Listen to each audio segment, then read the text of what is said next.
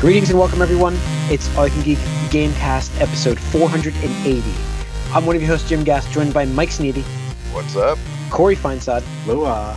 And Tony Korkanakis. Woo! Welcome, guys. Welcome, listeners and viewers, to 480. Wow. We're getting up there. Getting close to 500. I've almost done this 500 times. This is our of the decade. This is our 5 through 1 or 1 through 5, however you want to say it. Top best games of the decade. I almost said movies. We just finished our movies one. So if you haven't heard the movies, we did just finish that one. It's a two-parter, just like this one. We recommend listening to all of that. We did afterwards 10 through 6 last week. Yeah, afterwards we're going to recap our top 10 through 1 for the games. Until then, though, we're going to get started here. Got a lot to cover, and let's do it. Got a lot of content coming, so we'll definitely get into that. But again, spoilers possible in this. Just for those wondering, we're going to be talking about the games. We might mention spoilers. We did in the movies. So here we go. I think I kept the same order, right? Did we do the same order? Yes, we did. Mm-hmm. I've been writing these down, so I kept the order, so I know exactly. I'm keeping this organized this time. Okay. Again, this list for me, we just mentioned before we started this podcast, was 10 through 6, where that was falling for me in the games, was the most interesting part. My top 5 were like, I had that out like immediately, and I'm like, I stared at it, I'm like, I am very happy with this order. Like, I just knew it. Like, I'm just like, I don't really, I'm very happy. The only thing I could maybe switch is these two, possibly. The next two we're talking about here. But my number 5 movie of the decade. Game of the decade. Sorry, I realized I said it. Is Zelda Breath of the Wild.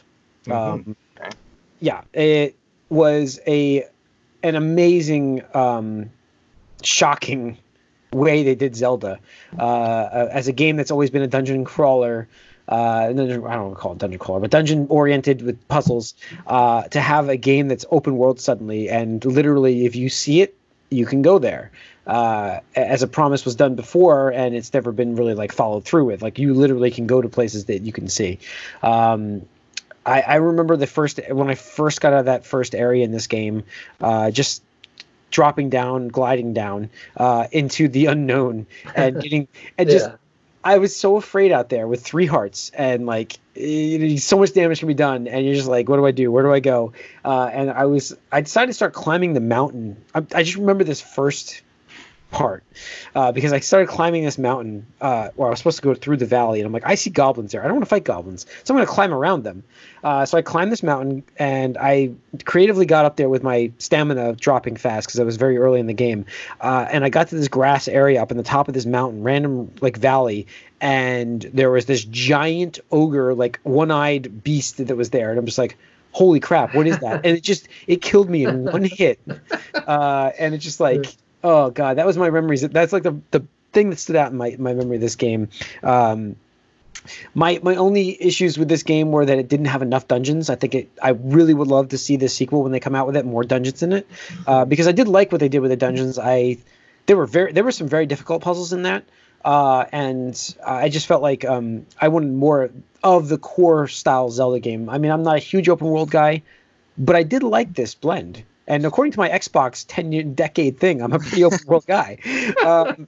So yeah, I don't know.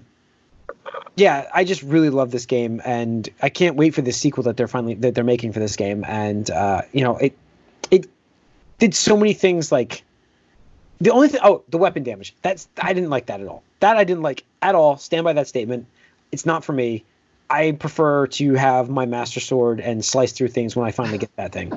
So I do. Yeah, it's fair. It's fair. So, love this game 100%. Like, this fantastic, huge world. People are still playing it today. The attach rate was ridiculous with this game. It was overselling more than one. Yeah. It was overselling the console. It deserves to be of the decade list. Absolutely. I'm sure Tony's going to talk about it later on. Nah, I don't know. Yeah, no, there's no question. Like, listen, when I was writing this down, I'm like, I'm probably not ranking this high enough, and like, I know where Tony loved this thing like a lot higher. But my other games, I just played more time in. It's subjective. It's arguable next one, but okay. All right, number 4 for Mike. Go ahead, Mike. 5. Oh, 5. 5. Right. Jesus, I'm off. Get ahead of yourself. You're flustered. That's all. I'm off. Yep. My number 5 is Rest away from the wild. Yeah. So go ahead, Mike. Sorry. Metal Gear Solid 5. Oh, Phantom Pain. interesting. Did not Nice. expect that. Yeah, I didn't see that one. Speaking of No. open world. Yeah, well, here's the thing. This is unfortunate for me that this was my entry to the Metal Gear franchise, but It was. this was great. Honestly, I remember it was. before we got to like the Yep. last section of this game, we were all going crazy about it. It Like was a great game. it was a Up great game. yes. Obviously, it's an open world, limited open world, but it had all the different ways you could go about completing these missions. And then you had the mother base, and I'm always a sucker for like an evolving, expanding, Yep. home base. Like Mhm. that's what I liked about the old X-Men Legends games and too that we don't have in the new one. I love just having a home base you can relax in that, Alright. but you Mike- build on it. There was just pause real quick. I think we can get you into Suikoden. Go on. Anyway, so and then the actual gameplay, open world in the best way, where there's so many different ways that you can go about completing your objectives, and it's tracked in a way where you're rewarded, like by messages, by bonus points or whatever, if you do things a certain way or a different way, and like it's just optional objectives. Sometimes it takes like almost that principle of like GoldenEye and takes it to the next level from way back then. And the story made sense for a while, and while it did, I really liked it.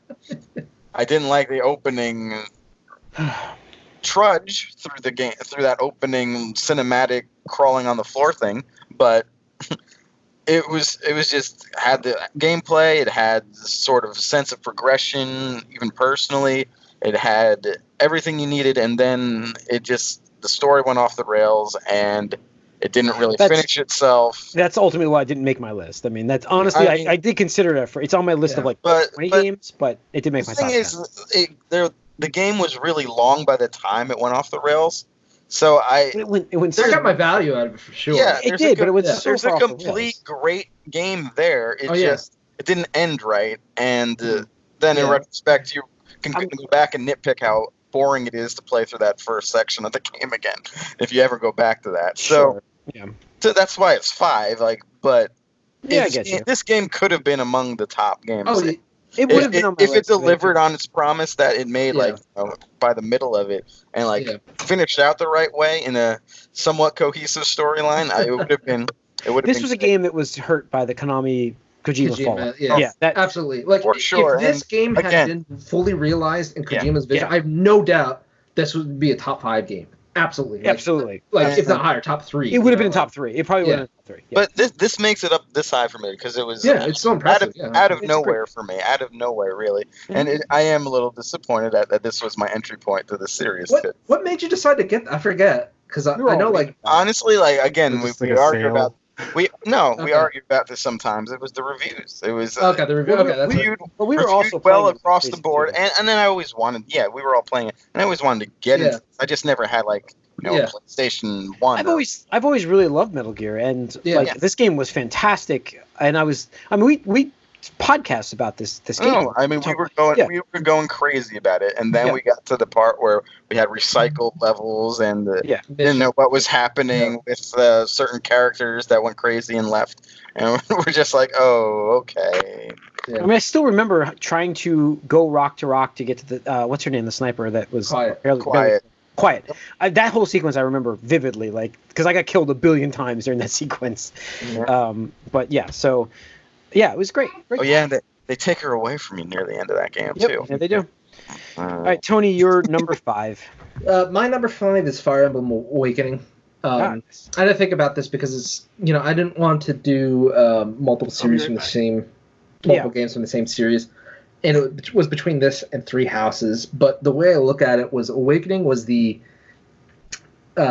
perfect culmination of the old style. Yeah, it's the perfect combination of the old school style of Fire Emblem, where it's just missions and some reprieve and like a base, just like we were talking about. But the story was fantastic. The characters were also like I loved all those characters to the point where like by the end, like, you have so many powerful characters and you can only take on so many. You're just like, well, I want to take all my children to the battlefield to kill people, and you gotta be extremely selective, at that point in time. But I mean, all the characters. I had my A squad and then the A plus squad. Right, so exactly. That's who I had to take. It was just like, oh, sorry guys. Yeah, but I mean, the story was phenomenal. Kind of like how I was talking about Avengers and last time. This, a game was originally designed as like, hey guys, like, Fire Emblem sales have been declining. It's just kind of not worth our investment anymore. So we're gonna do one last one. This is it. Put everything you've ever wanted to do into this last game. And the developers, like, Intelligences, were like, all right, we're gonna go buck wild. And it's like this weird thing where it's like the descendants of the character from the first game, where it's just like, oh yeah, we could trace our bloodline back to, like, Marth, Hero King and stuff like that. And it's like, oh, okay, that's pretty cool. And then there's that twist with the mysterious stranger, the masked stranger trope and stuff like that. But then they twist that into, like, oh, like, we got into even, like, future time travel bullshit. And it's like, in my Fire Emblem game, yeah, okay, I'm all for this now. Like, this is a thing I didn't know I wanted. And then Jim, like you talked about last week, with like the romance options, because now it's just like, not for the cutscenes, it's like strategic. Like, all right, your child with this person would be so overpowered. I need to hook you guys up. I need to play matchmaking. You guys got to get together. Yeah. I would check their summon, and you'd be like, can they match? Yep. Yeah. Okay. Here we go. It's like, it's just because it was just in a disgusting way. Because if you were to do this in real life, it'd be like kind of creepy. But it's like, yes, I do want my Pegasus Rider to hook up with my Dark Mage, so that I can get a Pegasus Rider with Gale Force that can just, whenever they kill somebody, they get to go again. It's like ridiculous. It's like, why are you hooking me up again? It's like, don't ask questions. I'm just doing it and stuff like that. But yeah, Fire Emblem just was a fantastic overall package, delivered on pretty much all fronts. And Three Houses, I mean, it's just up there, but I think we can still see an evolution of that formula. So I think the new decade, I would like to see something from, like, I would like to see that whole Descendants thing from Awakens mesh into another Fire Emblem game. Like, I just, like I said, love that aspect of it. So you give me that with Three Houses, and I'm in there for like the next 5 years. Yeah. So, yeah. All right, Corey, what's your number 5? My number 5 is God of War, the new one. That was my 6. That was. I mean, that obviously, I think God of War series had a stigma. It's like, if you like that style of gameplay, then the action crazy, big cinematic stuff. This kind of toned it down a little bit, but it still delivered on the cinematic aspect for me and had a lot of crazy big moments. But the combat, I really enjoyed that combat. I thought that there was a lot there to explore, and the upgrades and different things that you could kind of gear towards a certain way or a certain style of gameplay. Now, obviously, once you get certain weapons, it opens up even more. That's what when I got the what was it, the traditional weapons, the flash. That's when I was like, this game is actually really awesome. The combat. Yeah, and I really liked that, figuring all that out and kind of solving that puzzle, as well as they had a good enough story there. I thought that the theme was a lot better implemented here. Not necessarily better implemented, but I liked the Norse mythology a little more than the Greek mythology, I think, in this setting at least. And the kid, I think that's great. Also a product of the times, where like Norse, with like Thor being big right now and stuff. I just think that was a good area to explore. So yeah, and just like I said, the kid was good. The companion actually was effective, and he made combat unique as well, because you could use him in different ways. So. Use him to stun or distract. So yeah, and it's a very pretty game too. Yeah, it was very nice. Yeah. All right, number 4.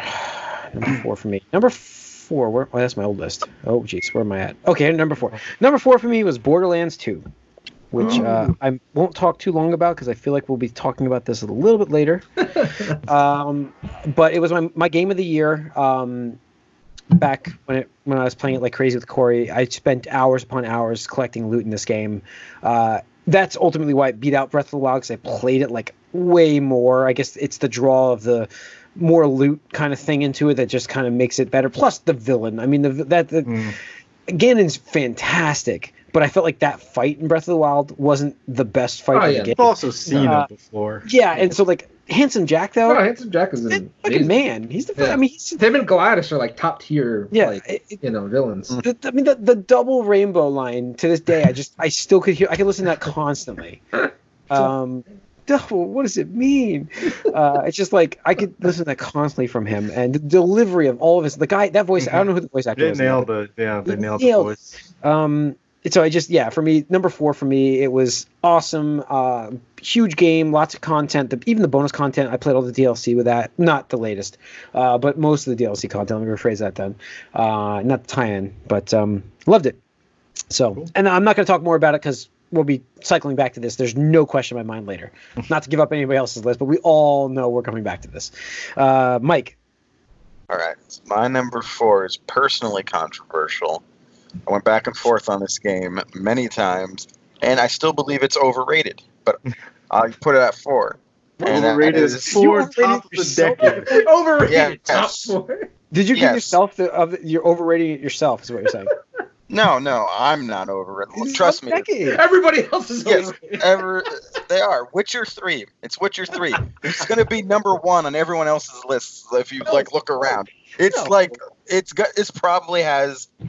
It could be up there for the most number 1s for these lists if you want to look around. I didn't look it up, but I gotta look this up now. Go on. I looked it up, and it's there. Hard when you have some other games. I mean, that were mentioned just recently. Yeah. Go on, Mike. But so The Witcher 3, it took me 3 times to actually get into this game. Why? I just can't. Why torture yourself that much to play this game? Because once I did, it's my 4th favorite of the decade. It's like, okay, this book is fantastic, but you got to get through 300 pages before it actually becomes good. I mean, just why? Because I knew that. First of all, there was big gaps. But again, but this country. There's some. I think everybody has that though. Like the first time they try something, like it didn't really mesh with them at the time, and then they go back to it, and then it really fits. I mean, that happens a lot. But you could say like it's not how it starts, how it finishes. But not even that. I'm just saying like you may not be in that moment ready for whatever it is, and then later on you go back to it. And like, wow. You might be right for that moment. Part of it for me was I actually lowered the difficulty, and I know that the purists say the opposite about this, but you die too much when you don't really know. The combat is okay, it's not great, and the traversal I think is pretty bad. Yeah, but I didn't think any aspect of the actual gameplay was that great.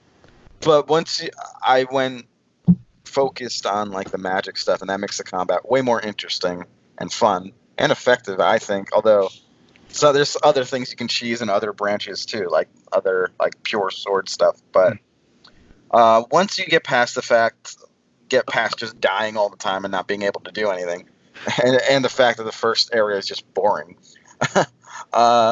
this is the best questing I think in a game. Period. Mm-hmm. Like side quest stuff, or just being like just questing. Yeah. Okay.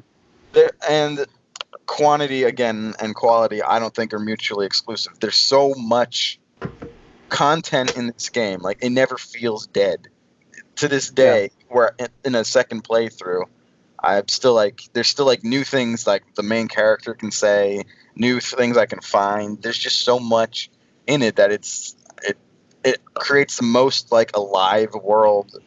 I mean, and some of it is kind of like repetitive and barren too, but you just have so much you can do. There's all the contracts, which are optional missions. They all have a story with them, the Witcher contracts. There's lots of things that kind of matter later on in the main story and side quests as well. The characters are interesting. There's this great implied history that it's not implied actually because I just missed the previous 2 games. But even the first game, there's an implied history with these characters as well, I'm sure. And it got me into this fantasy world, which I'm not into too often. It's sort of an alternative one where you have this very Polish-centered, like folklore style. It's kind of unique when you look at it. It doesn't quite line up with the typical Tolkien like setting, so it's just different enough to distinguish itself, I think. And yeah, it's just, and you can get into the loot aspect too. You want to upgrade your armor, you have to go to certain people, and then there's the whole Gwent thing, which I resisted playing for the longest time. And then I got into it because in the game you can actually, go specific places and beat certain people to get certain cards, and it's like that makes it more rewarding. Like you're rewarded for your patience in this game, and I was in the long term, and now I would consider myself a Witcher fan, even though I hated it at I think first. it's overrated. I do think it's overrated because the actual gameplay is not. It's not. No, I mean, like, it's your number 4 though, Mike, and I wouldn't necessarily say that it's overrated. Then, like, I would just say, it's people highly regard this game highly because of things that I don't agree with per se, but. But you also regard it highly. I mean, out of all the games you played, out of all the games you played in 2010 to 2019, you put it at number 4. Yeah, that's played this game. I understand it's not number 1. Most played games. That's high marks. I mean, that's high marks, Mike. Yeah, I mean, that's high, but it's like game of the century for a lot of people. Oh, wow. I don't know. I think it's valid. Yeah. Oh, all right. Skyrim probably beats it for a lot of people. Yeah, Skyrim's fantasy. Yeah. You could say Skyrim's overrated for a lot of people. That's fine. Skyrim is definitely overrated. It's not on my list. Yeah, didn't make mine. None of our lists. Spoilers, not on any of our lists. I'm pretty certain. Tony, you're number 4. My number 4 was Xenoblade Chronicles 1 on the Wii. Mm-hmm. Again, I could probably insert 2 in this slot depending on the day and stuff like that, because the games are just so close in quality and depth. But the ending's really tied together. Yeah. What I have to say about this one is just, first of all, this was a game that it came out on the Wii, and it was during that, I would say, Nintendo hubris era, where they're like, we're making so much money off of Wii Sports and Wii Fit and all that Wii Play stuff that the games that our other developers have made, the core demographic, you know what, some of these are just too Japanese, and we're not going to take risks, and we're not going to release it. This game came out in 2010 in Japan, and it took 2 years of campaigning by fans, respectfully clamoring for this under the banner of Operation Rainfall, that said these games are amazing and they deserve to be released outside of Japan. And then 2 years later, we finally got our shot. And I remember it was a GameStop exclusive. You had to pre-order it and stuff like that. It had a low print run initially. And I got it, and I was like, all right, let me see what the hubbub of that. And, I'm a huge JRPG fan, but I felt like that generation, the PS3, Xbox 360, Wii generation, was just terrible for Japanese RPGs. I mean, Square Enix shit the bed with Final Fantasy. I mean, we got 3 Final Fantasy 13 games. We didn't get a single Dragon Quest game. Persona was completely absent until after Vita. Right, exactly, and that was it was the same game you played on. Right, it was the same game. So in that generation where just JRPGs were just in the shitter, this game came out by a company, Monolith Soft, that was like such an underdog in that genre, and they just came out and were like, boom, open world. These graphics are insane for the Wii. Like, if you looked at it, all the assets are built with a high resolution in mind. It's just the Wii could only display it. If you run it in like the Dolphin emulator, it's so crisp and so amazing. The depth of view, the draw distance stuff is amazing. But the story is fantastic. It starts out really typical Japanese shonen, where it's like, oh, boy meets girl, and then stuff happens, and you want being like a hero, figure and stuff like that. But about halfway in the game, it just like takes that and just turns it upside in its head, and you're like, oh shit! And it gets kind of like in that. What I was saying on the last podcast with Inception, it just takes these things and just puts on original layers. And it's just a fantastic game. The combat is great. The music is fantastic. I mean, I can listen to that soundtrack all day. And I'm just so happy that not only do we get it, but they're remastering it. Like, Nintendo's actually funding a remaking that game. Happening. Right. It's not just like HD port, like quick and dirty. It's like remastering this game, and I'm just so excited for this year because a lot more people are going to get to play it. So yeah, that's awesome. All right, Corey, you're number 4. My number 4 is Destiny. Nice. Destiny. Ooh, I'm surprised that's not higher. Yeah, there's other games, but Destiny is probably the second most played game ever for me. Yeah, obviously. Yeah. This game is more of a hobby than like a game, So. And like I connected with people more so with this game than like any other game probably because of the online component and the fact that it is essentially an MMO without being the MMO that World of Warcraft is. And yeah, it's got loot, and obviously I love that shooting, grinding. And there's some pretty interesting story stuff to it as well. Like there's a lot of great lore in Destiny, and the Taken King was like a big. That's when it took off. I mean, the Taken King was just that changed the game for Destiny. It made story. It made story because before that I was like, I don't fucking know what's going on in this game. Yeah, and like raiding wasn't really a thing on console. Like this like brought raids to console, and like pretty tough. Like if people didn't know how to do them, I wasn't figuring it out anytime soon. There were some pretty crazy puzzles and things that needed to get figured out, and just watching those like world's first runs were really cool too, just to see how long it took people to actually finish them. Yeah, I mean, just because you're talking about it, I remember there was a thread on Reset Era last week that said like the newest puzzle like wasn't solved for over 24 hours. That was like a big deal because it's like nobody's solved it. I was like, it's really cool because like it reminds me of my WoW days where it's like the Jim, you remember like world firsts on the bosses and all that stuff. The like bosses, it was like there were guilds racing to finish down those bosses when they first came out. Yeah, like recently Bungie's been a lot more into the raid competition, so to speak, as well, and like they actually give belts to the first. Cool. That's really belts. Cool. Yeah. And special emblems if you beat it like in the first 24 hours. And there's like a YouTube streamer that's pretty popular who beat it with 2 minutes after 24 hours. He missed it by 2 minutes. Oh no! Oh man! So it was like So everybody like called him like 2 minutes late or something like that. But of course, got to be toxic. Yeah, exactly. But so Destiny, obviously they continue to pour content into this game and work on it, and I think Bungie's split from Activision is only going to help. I agree on this statement. Yeah, just everything they've been doing to try to there was a little bit of misstep with Destiny 2 for sure. They can't deny that.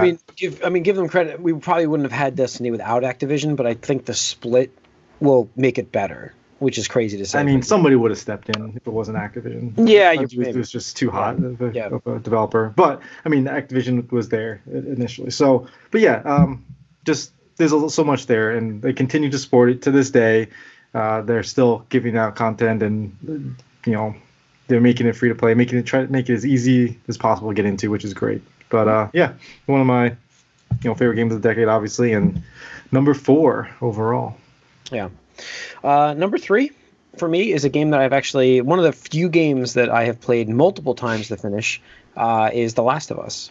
That game for me, love playing it.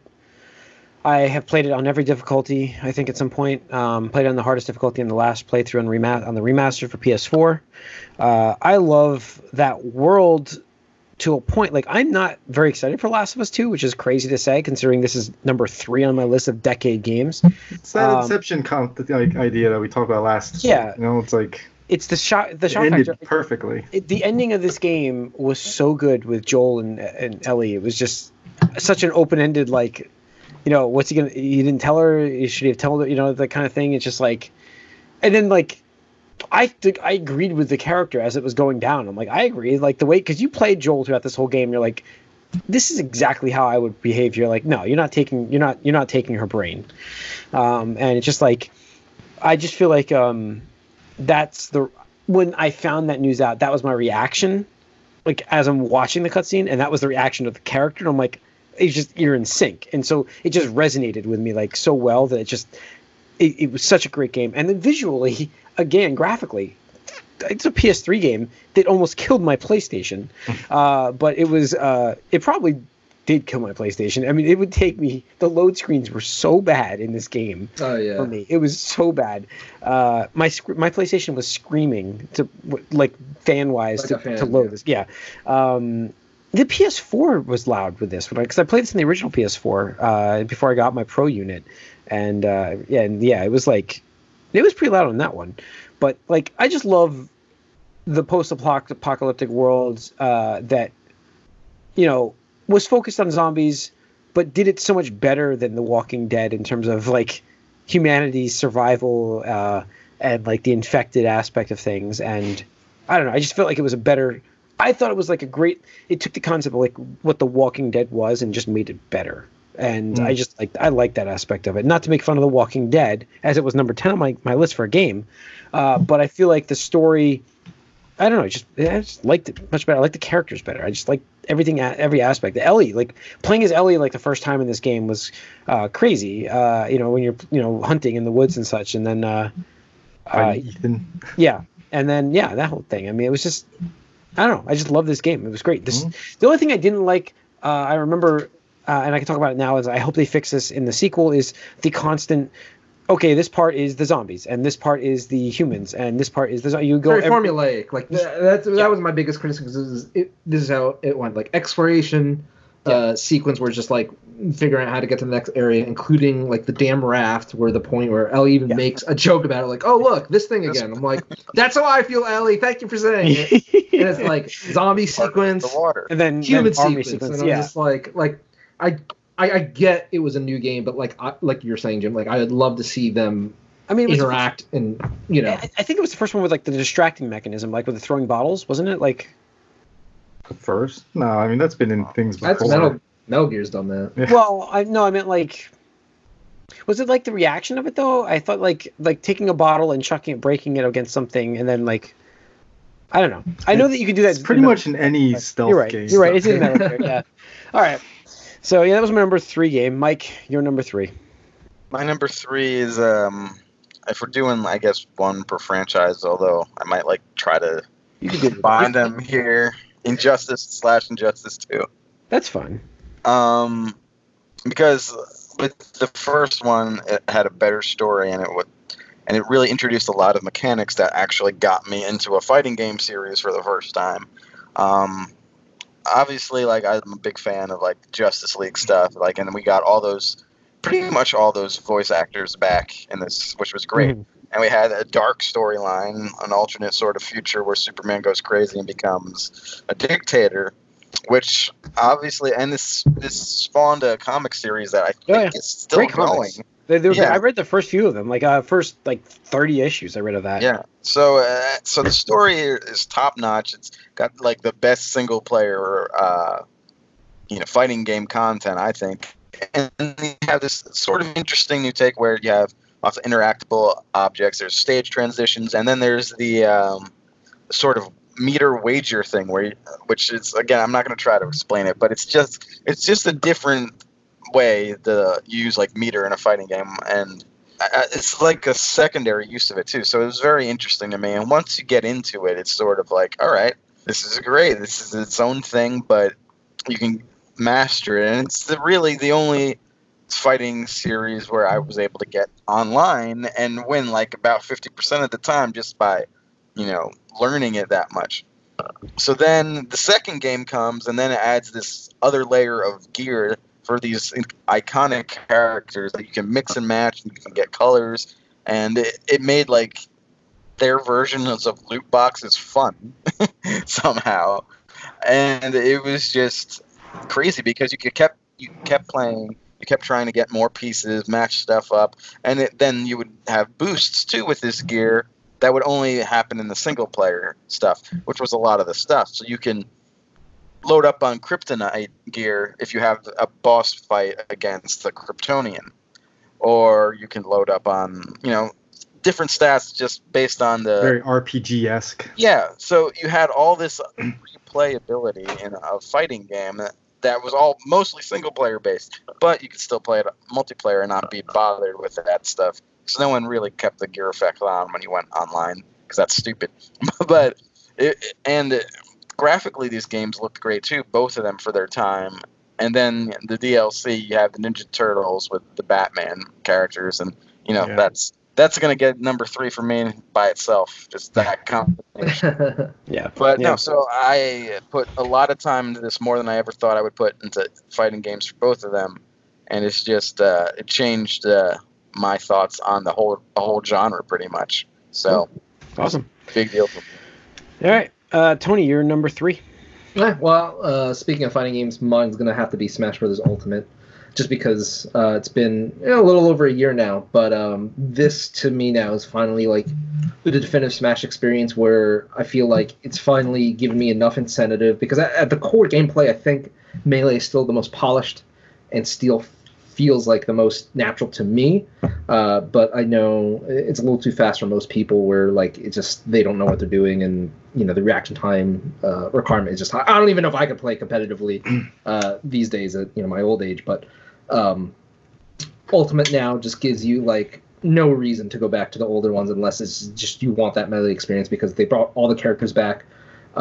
We're at 74, 75 at this point. It's crazy. 100 stages, over 1,000 soundtracks, and to me the series has just outgrown itself to the point where like it's not just a celebration of like Nintendo anymore. It's a celebration of like video games in itself, because back when Wii U 3DS came out, it was like, oh look, Cloud's a guest character and Bayonetta's a guest character, and it's like, that's crazy, and before then it was like Solid Snake and Sonic the Hedgehog, and you're just like, all right, like we'll just keep going here. And it's just like, okay, now we got like Ryu, we have Ken, we have Joker from Persona, we have Banjo-Kazooie, the fucking Microsoft. Sakurai's on his reveal, and he's like, hey, this game used to be a Nintendo franchise, but now you can play it on Xbox One. He literally said those words on his stream that said you could play it, available now on Xbox One. Like, it's just insane to me that an official representative of one first-party company is telling you, like, hey, go play it on this other video game console. But not even just, like, the big stuff, like the recognition of, like, indie characters where, you have an Undertale reference, guest me character. Shovel Knight is an assist trophy. And then on this latest one, where we'll talk about it, I'm sure, next week on the news, Cuphead is a me costume now, where it comes with the soundtrack. Skin, it celebrates from the very small developers, and Cuphead was like a 3-man team or something like that, all the way up to the big boys. And it's just one of those things where it truly feels like this is a celebration of gaming in all its forms, because it really goes from Pac-Man all the way up to Pokemon and Fire Emblem and Splatoon. Is probably the last big first party game from Nintendo, where it's just it covers all those bases, and it's to the point where like now you have these companies that are just like, hey, if you want this character Smash, just like let us, like we'll give you whatever you want, like whatever you need, bro, we got you. Like even Sakurai joked around when they got Terry Bogard from SNK, and they're like, we submitted about 50 tracks because we figured in the past they'll like select 10 to let us use, and they're like, yeah, go ahead, use them all. And it's just like, what the hell? Like, it's just absurd. But and then aside from that, like the competitive aspect is just so fascinating to watch. It's just seeing professionals play this game is just it's almost like it sounds corny, but like it's almost like a dance where you just have these characters, and at certain points where like the top tier characters are fighting, and just like you're just gonna see this amazing like little dance of just like footsies, hops, cancels, all that stuff, and it just chef's kiss. Just like watching those finals every year at EVO. Cool. All right, Corey, you're number 3. My number 3 is also The Last of Us. Oh, wow. Yeah. Wow, I'm surprised. Oh, okay. All right. Yeah. So number 3, Last of Us. The Last of Us, like you mentioned, Jim, earlier, obviously had some great characters, really interesting take on the zombie without being zombies thing. And that opening sequence just like floors you're like, oh my god, what the, like this is happening. Like you're in the moment as things go to shit, and then your character like suffers this huge loss, which basically puts him on this path of self-destruction essentially, and makes him the character who he is, which then contributes to the relationship he has with Ellie. And he's an asshole. He's like, that's who you need to be in this world. Like, you cannot be a good person and survive in this world. And that's what every character in this game is, an asshole. Yeah. Because you're not going to be around for very long if you're not. And so you then find this girl who's not necessarily innocent, but again, she's pretty much an asshole too. But in the grand scheme of things, she's right. But yeah, she's this innocent child, and then you have that that opening sequence reflects down, and then you're like, oh shit, now you gotta take care of this, and you feel it as the player, like you want to kind of help this person, help this kid, and be that father figure for her. And then the gameplay, I think, did a good job. Like, we talk about how the stealth aspects and things like that. I think it's one of the better versions of it, where when you play it on the toughest difficulty, they make things much harder. You don't get as many materials, resources. Supplies, don't get to use your Echo Vision shit, Yep. whatever that I don't even know what it is because I never really used it anyway. But you don't get to do that, and you get to play it in the most pure sense. And I think what puts this game ahead of some of the other stealth style games with combat is that the reactions of the AI and the enemies That's what it was, are yeah. very varied and unique. And yeah, you do have those sequences where you're going from this type of enemy to that type of enemy, but they are interesting when you have those interactions, and they are different, where it makes those interactions and scenarios pretty cool and unique and fun to figure out. Yeah. And like we said earlier, just the different big moments in this really hit home for me. The Ethan fight with Ellie really, I felt, was a really cool sequence. One of the better ones, I think, just because your character is weaker and like you're not able to do as much as you could with the Joel character. And then just the reunion with Joel coming and you're going after her and you know that there's something wrong.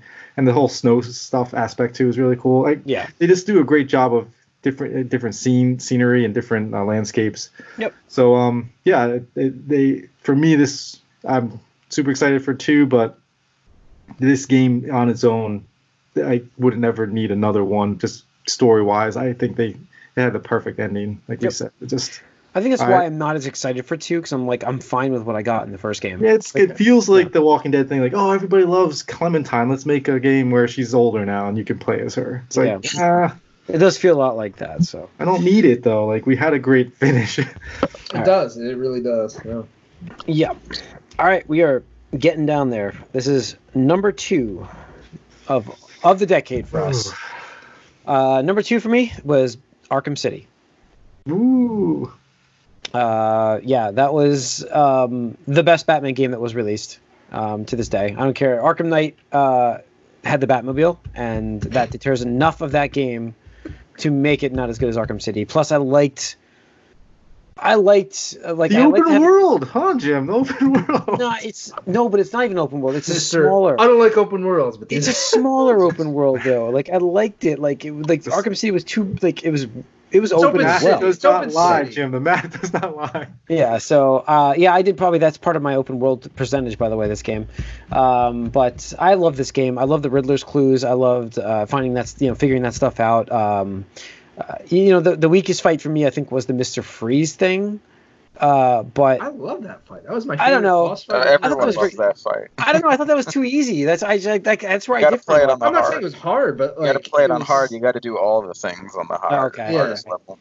Maybe that's what it was. But I just I loved that first sequence when you're playing as Bruce Wayne in the beginning, and it's just like you get that aspect of the thing. You're like, wow, this is awesome. And then becoming Arkham City, why it's called that. It's really awesome to have that. And then how they explained why there's only thugs on the streets and stuff. It was pretty cool for me. And like I said, playing as Batman in a sequel, Arkham Asylum was a great game. I loved how it got this whole thing off the ground, but I thought this was the best version of it all. Arkham Knight probably technically is better, but it's so they're very close as it is. So it doesn't matter. Like, that part of it, like the combat part of it's so close that the game itself, the story itself, was better than Arkham Knight. But Arkham Knight has moments, give it credit, but Batmobile kills that game for me. And I played so much of these two games that this is in my decade. That one's not. And you get your Hamill Joker too. Yeah, and I get Hamill's Joker, and yeah, we get the voice actors we want, the voice actors we all deserve. Let me rephrase that. So, I really love this game so much. Yeah, I have Arkham Knight here, but I'm like, I do want to play Arkham City again more, and I don't want to play Arkham Knight anymore. I don't care to play that game. So, the urge is not there to play it.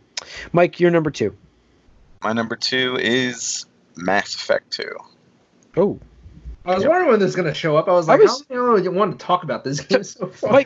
Mike, I was writing in Arkham Knight, and as you were, how funny would it be if he follows up my Arkham City with the Arkham Knight? But okay. Well, I don't think Arkham Knights. I would put Arkham City higher for Mike. I think Mike. Mike, what would you say is better? You're gonna find out, aren't you? We're gonna get to it. Jim's just rattling off all our number ones before we even get to them. No, I really expected Mass Effect 2 to be his number one, but okay, go on. I mean, it could have went both ways, honestly, but Mass Effect 2, obviously, we all loved that game. Again, it's in a live world, has great quests. It had side quests with characters that mattered. Pretty much every character was interesting that you recruited, at least. Every different place you went to had its own sort of style. This game had like good atmosphere for a game that was somewhat spread out. Like each place, like you still had little things and details you wanted to like soak in and notice as well.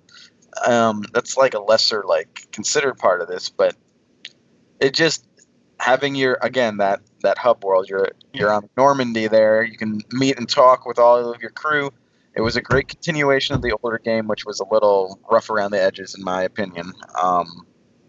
But now we have a great sort of incentive with the loyalty missions to actually spend time with these characters, know what they want, and then go on specific missions with them, and then to try to save the world.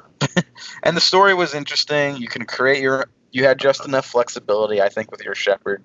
He's still Shepard, so there's still like written stuff for him or her, but it's yours. It's your version of them, and I like that. I don't like the total blank slate character where it could be anything, so nothing really like no one says your name and nothing is really like scripted. I like that it's somewhat guided, and but there was room for like deviation here and there. But in the end, it's just a great RPG. The world felt alive and important. The only reason why it's not my number one is the actual moment-to-moment like gameplay isn't like the top tier. It's a good third-person shooting and with like some different abilities and stuff, but it's not like that's not a strength to me of the game. But still, just we talked about this so much, and it had such an effect. And again, I'm looking for more games, especially with like side quests and characters like this, to have it matter in the end, like it did in here with that final suicide mission where you could screw everything up if you didn't have a loyal crew or if you chose poorly. Yeah, it's just the choices, at least within this game, mattered. So yeah, that's why it's my number two, right up there, top. Tony, you're number two. My number two is Super Mario Galaxy 2. And I had to think about this one because there were a lot of Mario games of the decade, but Galaxy 2, I think, is probably my perfect Mario game. Just because, I like all Mario games, most of them anyway. But Galaxy 2 was a refinement of Galaxy 1, obviously. But as I've become older, I've realized, I really appreciate 64, obviously, because it was groundbreaking. And Sunshine was okay, but I'm not a fan of the whole open collectathon kind of thing. It just doesn't do that for me anymore. When I was a kid, yeah, I loved doing that because it was a way to get a lot of playtime out of one game, because you might not be able to get that many for a while. But Galaxy 2 is just it is this perfect intersect of you can get the critical needed whatever stars you needed to beat the game, but they had variety in the missions because it was a mission based thing. It's like, hey, you have to get from point A to point B, or you have to collect these specific coins in this area, and it's like the levels change based on which one you load out, and it's just what you're doing. It's platforming bliss because it's just taking that formula of Mario being essentially a ninja, which is kind of crazy to think about. He has this repertoire of moves that combine movement and momentum and inertia. You add on the gravity aspect where he's in space and you're traveling between these planets basically that have their own gravity system. A lot of times you're upside down and flipping switches to invert polarity and all that stuff. It just makes this really super awesome tight experience where it's just fun from start to finish. And then even when you beat it, it's like, hey, here's Luigi. And just like in more traditional Mario fashion, it's like Luigi plays a little bit differently, and then all the missions are a bit either easier or more difficult because he's a little slower, looser to control, but his jumping mechanics are a bit better and stuff like that. And it's just an awesome package. Again, I can't think of a level in that game that's bad. Yep. Cool. All right. Corey, you're number 2. My number 2 is also Mass Effect 2. I figured that much. I was getting a little worried. I was like, what the fuck is going on here? I mean, you knew it had it's to your be number there. 1, Jim. I know it. Yes. Yeah. So Mass Effect 2, as we've mentioned before, is a refinement on the first game, which was a good game, and then they just took that game and went to 11, and basically from the start, I think you mentioned, Tony, from the start, talk about Last of Us having a great opening sequence. Mass Effect 2 had a fantastic opening sequence and gave a pretty cool reason for players to kind of change up their Shepard if they wanted to and make them different. Obviously, this whole transferring file saves to another game was done before, but this one really felt like, oh, this is going to matter. This is something that's going to mean something. I made decisions in the first game so much knowing that. And I played the first game so I could have different decisions happen, so I could have those decisions I didn't replay it. I stuck by my decisions. I stuck by my decisions in that game. Nope, carried over. This is what I made. I live with it. I had to. I think I played through Mass Effect 7 times.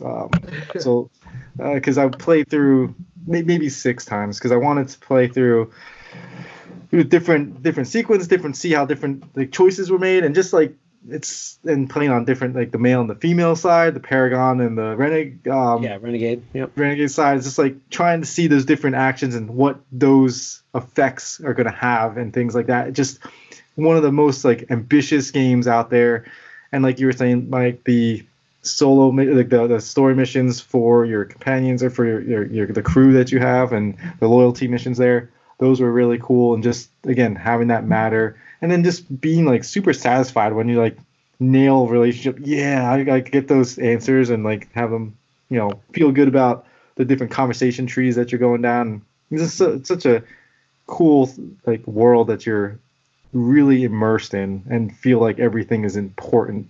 Yeah.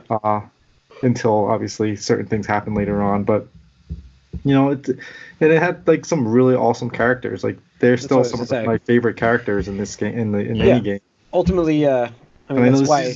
You can talk, obviously. Yeah, this is my number 1, and that reasoning is because of the characters. Mass Effect 3 would be nowhere near as. A lot of people rate that really highly because it plays the greatest, but it wouldn't have as much payoff if it wasn't for what you get from these characters established in 2 and how much attachment you get to them in 2. And the DLC is really good. Yeah, really good. Think about Mordin. That whole thing, his thing in 3 is not a payoff from. It's because of how much you've established from 2. There's been even remember Thane. Dying later on. It's crazy. All of it. Rex. Your favorite character, Jacob, Jim? Yeah, I left him for dead. So, yeah. I think he was in 2 or was he in 3? He was in 3. He's in 2. No, he's in 2. Okay. I sent him off to do the hacking, and while I did the hacking, he did not survive it. This did start by the end. There was human characters, enough of them. Well, I was just I was trying to make my decision at the end of that gauntlet was who do I felt like I couldn't make it through with everybody. So I'm if I'm going to sacrifice somebody that I can't sacrifice the other characters. By default, I have to sacrifice him. I'm sorry. I was more attached to those other characters, and that's where I would make that biased decision, unfortunately. But I just love this game because it was the start of Mass Effect 1, the culmination of what they were trying to do in that game and make it into this. And people still argue 1 was awesome with this RPG stuff. And I'm yeah, that's fine. Joe. Yeah, I don't need I don't need to scan. I don't need to scan planets. I don't need. I don't need to be driving on planets. I'm sorry. I don't need to be driving with a rover. I forgot about that part. Yeah. This game made things so much easier, and the transfer of save data into this game, as we mentioned from your decisions, we talked about this game for probably 12 podcasts, maybe more. I don't even know. It was ridiculous how much we talked about this game. It was more than a year. It was forever, and just every decision, how much we could not wait for Mass Effect 3 because of how big this game was. It's my game of the decade. There was no question when I started this list. at all. Yeah, and then the relationships you have with these characters were Relationships, meaningful, and just like the way they finished too were really like satisfying in this game. Impactful. It was impactful Mhm. because you cared about like the entire time. I'm like, who was the? I'm trying to remember the bald chick's name. Jack. Jack. Thank you. Yeah, that's I'm like, right. Jack, hold that because I had to pick. I had her do the force field, and I remember that decision because the entire time I'm like, hold that fucking force field, please hold this force field. And I'm like the whole time, like, did I make the wrong decision? Please, you have to hold this force. And I'm like, she made it. I'm like, oh, it was awesome. I was like, because I'm like, come on, hold.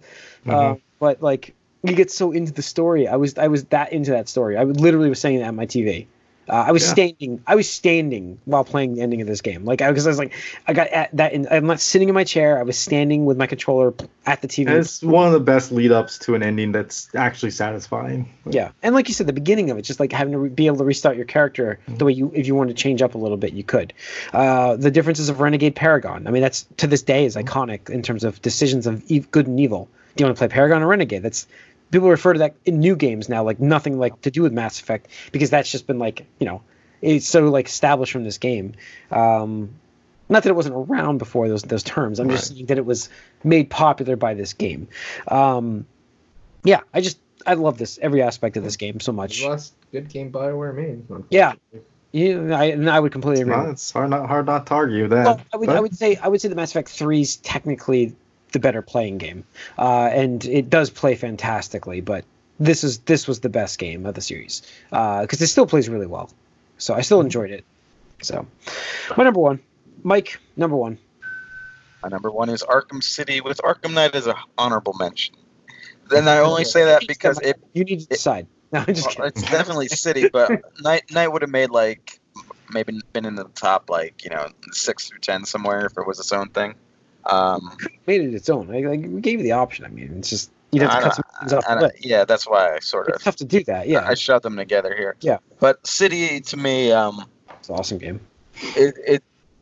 The combat was at its peak here. Like I remember seeing the first trailer when you had the 3-person counters for the first time and all of the different gadgets. It's like, wow, it's because as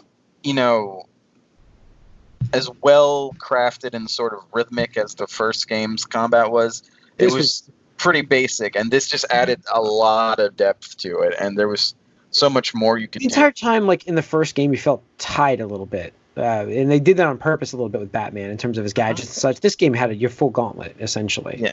Yeah, and so to me, that the combat is at its best. There's differences actually, more than even more stuff in Night, because I've played that recently. I played both games kind of recently, which goes to show you why I think they're among my top games of the decade. But City, it was a big step up in a lot of ways from Asylum. Not that Asylum was bad. I really liked it. It's just they just added so much more. Fantastic game. It's exciting here. Yeah, this was like I said, it's like Mass Effect to Mass Effect 2. It was like the same idea. So you have this open world in City, but it's so densely packed with stuff like Easter eggs, but Easter eggs that matter because they're trophies when you scan them. You get references, you get the Arkham City stories, where you can read up more information about the world in there. As you said, it was kind of mind-blowing to start as Bruce Wayne, and then you get to suit up, you get to see how Quincy Sharp started this whole situation with Hugo Strange in the background. So you have all these different characters. You get sort of a No Man's Land light storyline, which was one of my favorite comic books that I read about Batman comic stories, where there's sort of factions of villains that own sections of the area. You get and the Riddler stuff. Some people don't like it. I think it was at its best here because it was challenging. It was pretty dense, but it also led to certain missions as well, and it was using the detective muscle of Batman as yourself, sort of, to figure out how to do it and find all of them in certain ways, which I don't think the other games really did as much, and certainly didn't have to win any races to get Riddler trophies. Annoying. bullshit in Night. Oh, it was God. definitely Yeah. thematic. Yeah, fuck and that. so- I remember that. that was one of the worst Fuck things. It's that. like pulling into this, like, oh, I'm Riddler. I created this racetrack for you, Batman. I'm like, what the? Yeah. No. Ooh, Fuck that's you in this fine. tank, goddamn Yeah. bullshit Yeah, no, control. the tank. I mean, and that's why like Knight would be like in the lower half. I still play that to death, with especially the challenges. Now I like the challenges. I like getting deep into the combat, and I don't really think you can fully appreciate the Predator combat, especially I think until you do some of those challenges and do the alternate sort of objectives that it forces you to do to sort of, use all of the tools in your kit to do things in interesting and fun ways. To me, like the Arkham series has these two sorts of different but interesting and character appropriate gameplay that like it's pretty unique. Obviously, everyone copied the whole Arkham rhythm style, although they're moving away from that a little bit now. But the combination of the Predator stuff and that is just it's very unique. It fits the character, and of course, Arkham City's story with an actual sort of written ending for the Joker, like right. Yeah. It's crazy that they went and did that, and I sort of view these games as the continuation of like the old Animated series. animated series. So I mean, it felt like a full circle sort of story, like 20 years in the making here that we got an ending to here. Yeah. It was just great, and I'm probably going to play it some more too because I just played the revisited version, and I'm going to probably go back and do the challenges, which also contain a bunch of other characters that play differently, like Nightwing and Robin and Catwoman. Catwoman even has her own sections in this game. So there's a lot to do. I mean, you have to get into wanting to like score well in the challenges to get the full value, in my opinion, of these games. But I did. I didn't cover I much of the am. challenges. I did. got great I value. am, and I love them. So Yeah. there's really not much when I go back and look at City and think like, what could it have done better or more? There's not much more than it just being longer, in my opinion. So that's why it's my number one game of the decade. Cool. All right, Tony, your number one game of the decade. Yeah, I think- number one. No, there's no hiding it, obviously. Nope. But, we all know each other's Zelda- number ones at this point. Yeah, number one was easy. I mean, I know Corey's. I'm not gonna spoil it, but we all know Corey's by now. But mine is Zelda Breath of the Wild, and I gave it some serious thought because the top five. I mean, we talked about it. Like top five. I mean, to get to that point, it's all just relatively close at that point. But I thought about it, and even though I'm a Zelda fanboy, if this were whatever Legend of Zelda or Belda or whatever the hell the meme is at this point, I mean, I would still absolutely love this game because it's this perfect intersection of open world, but not just open world for the sake of putting these markers on your map to be like, oh, go here, and there's something over here, and point of interest, and you open up your map and you just get like this, I don't know, dilemma where it's like, I'm just overwhelmed by the amount of choices where this is the game that's like, hey, just here's a small tutorial. You get all the items you need in the game. Like you could just go straight to Ganon and beat the game right off and you beat the plateau if you want to. Good luck, but you can do it if you really want to. But it's just after you get there, it's like, all right, just go to wherever you want. You have your main objective, which is to kill Ganon, and you're free to go and kill him whenever you feel that you are ready. The recommendation is you do these 4 dungeons to, get the powers that lie, within the beast there. But do whatever you want, and it's just this experience where there's these systems where, like I said, it's chemistry because you have magnetism for the metal, you have electricity with metallic objects, you have the water and the freezing with the cryosis. You have the time stop mechanic, which allows you to build up kinetic energy with objects.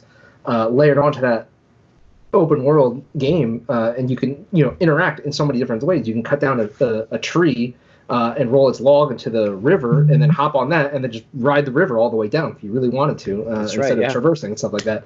Or traditionally you're climbing this mountain and you jump off and you paraglide to your next point of interest, and that is one of the points to me where this game is just completely magical because wherever you look in the distance, there's some point of interest where it's like, what is that over there? Like, there's that weird island. There's a weird island. There's this suspicious looking cliff. There's this giant tree sticking out of this mountainside.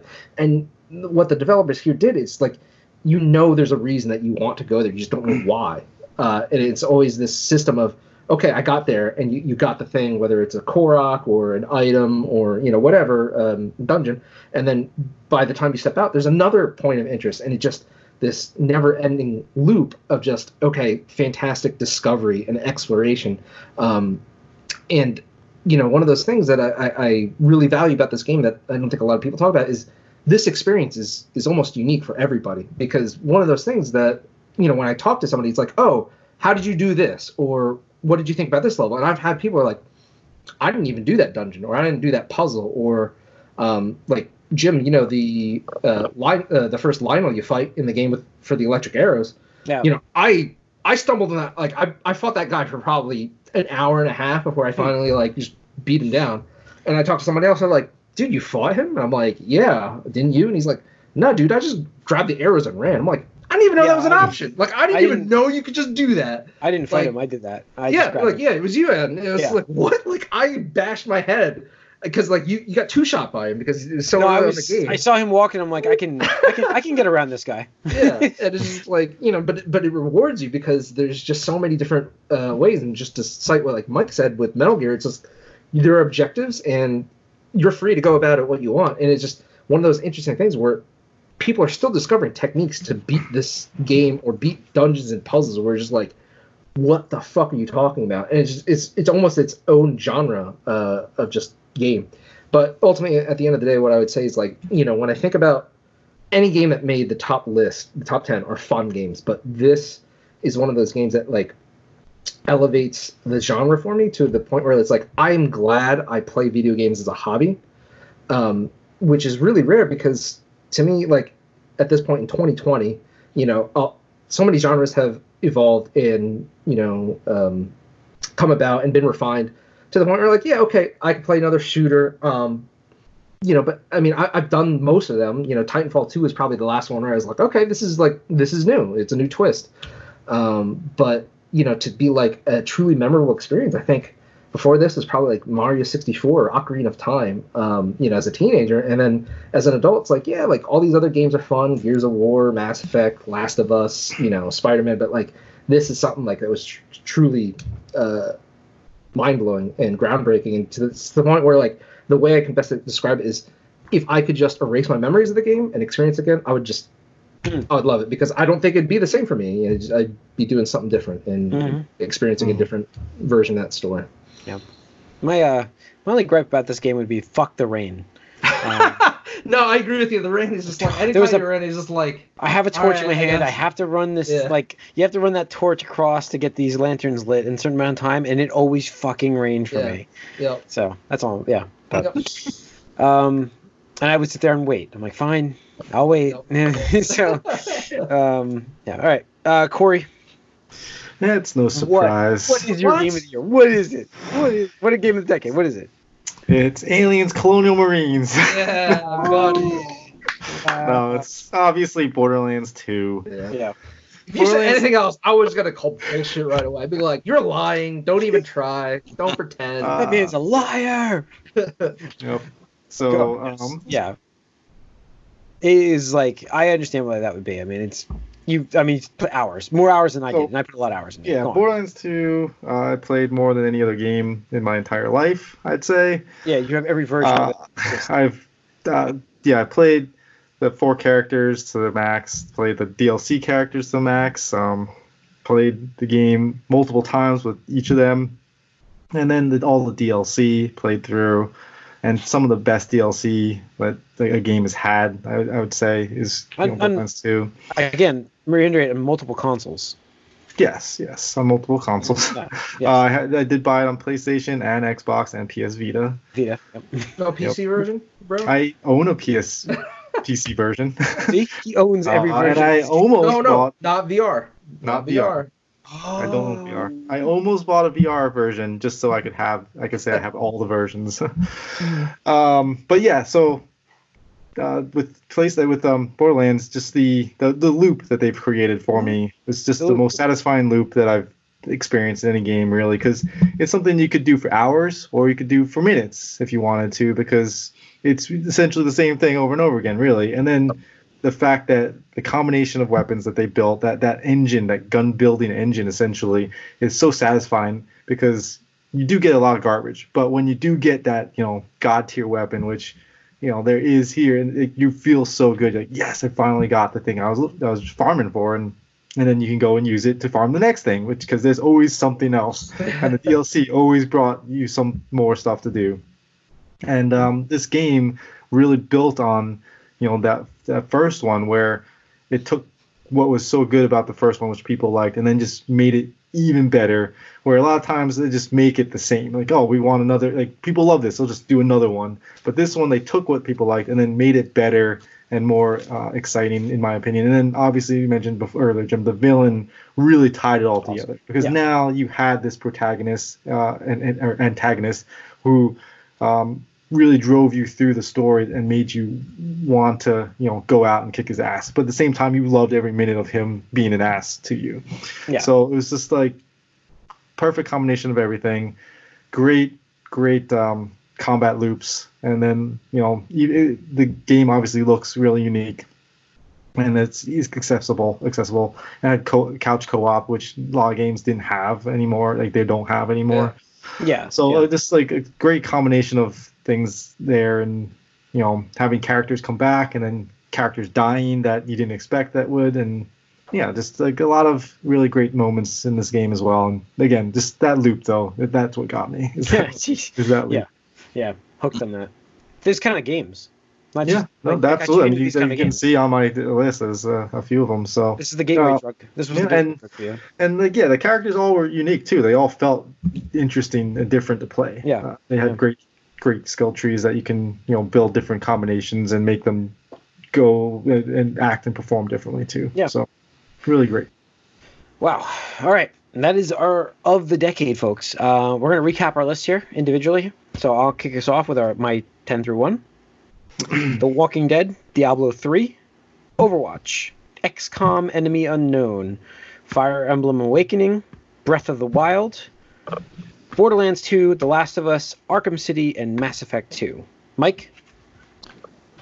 The Jedi Fallen Order, Sony's Spider-Man, the PlayStation 1. Sony and Marvel Spider-Man. Yes. Fallout New Vegas, Horizon Zero Dawn, God of War, PlayStation 4 1. Yeah. Metal Gear Solid 5, Witcher 3, Injustice 2, Mass Effect 2, and Arkham City. With an honorable mention of Arkham Knight. We'll give you that one. Yeah. Tony? Mass Effect 2, Nier Automata, Pokemon Go. That's a good game, too. Bloodborne. Yep. Bayonetta 2, Fire Emblem Awakening, Xenoblade Chronicles, Super Smash Bros. Ultimate, Super Mario Galaxy 2, and Legend of Zelda Breath of the Wild. Nice. Corey?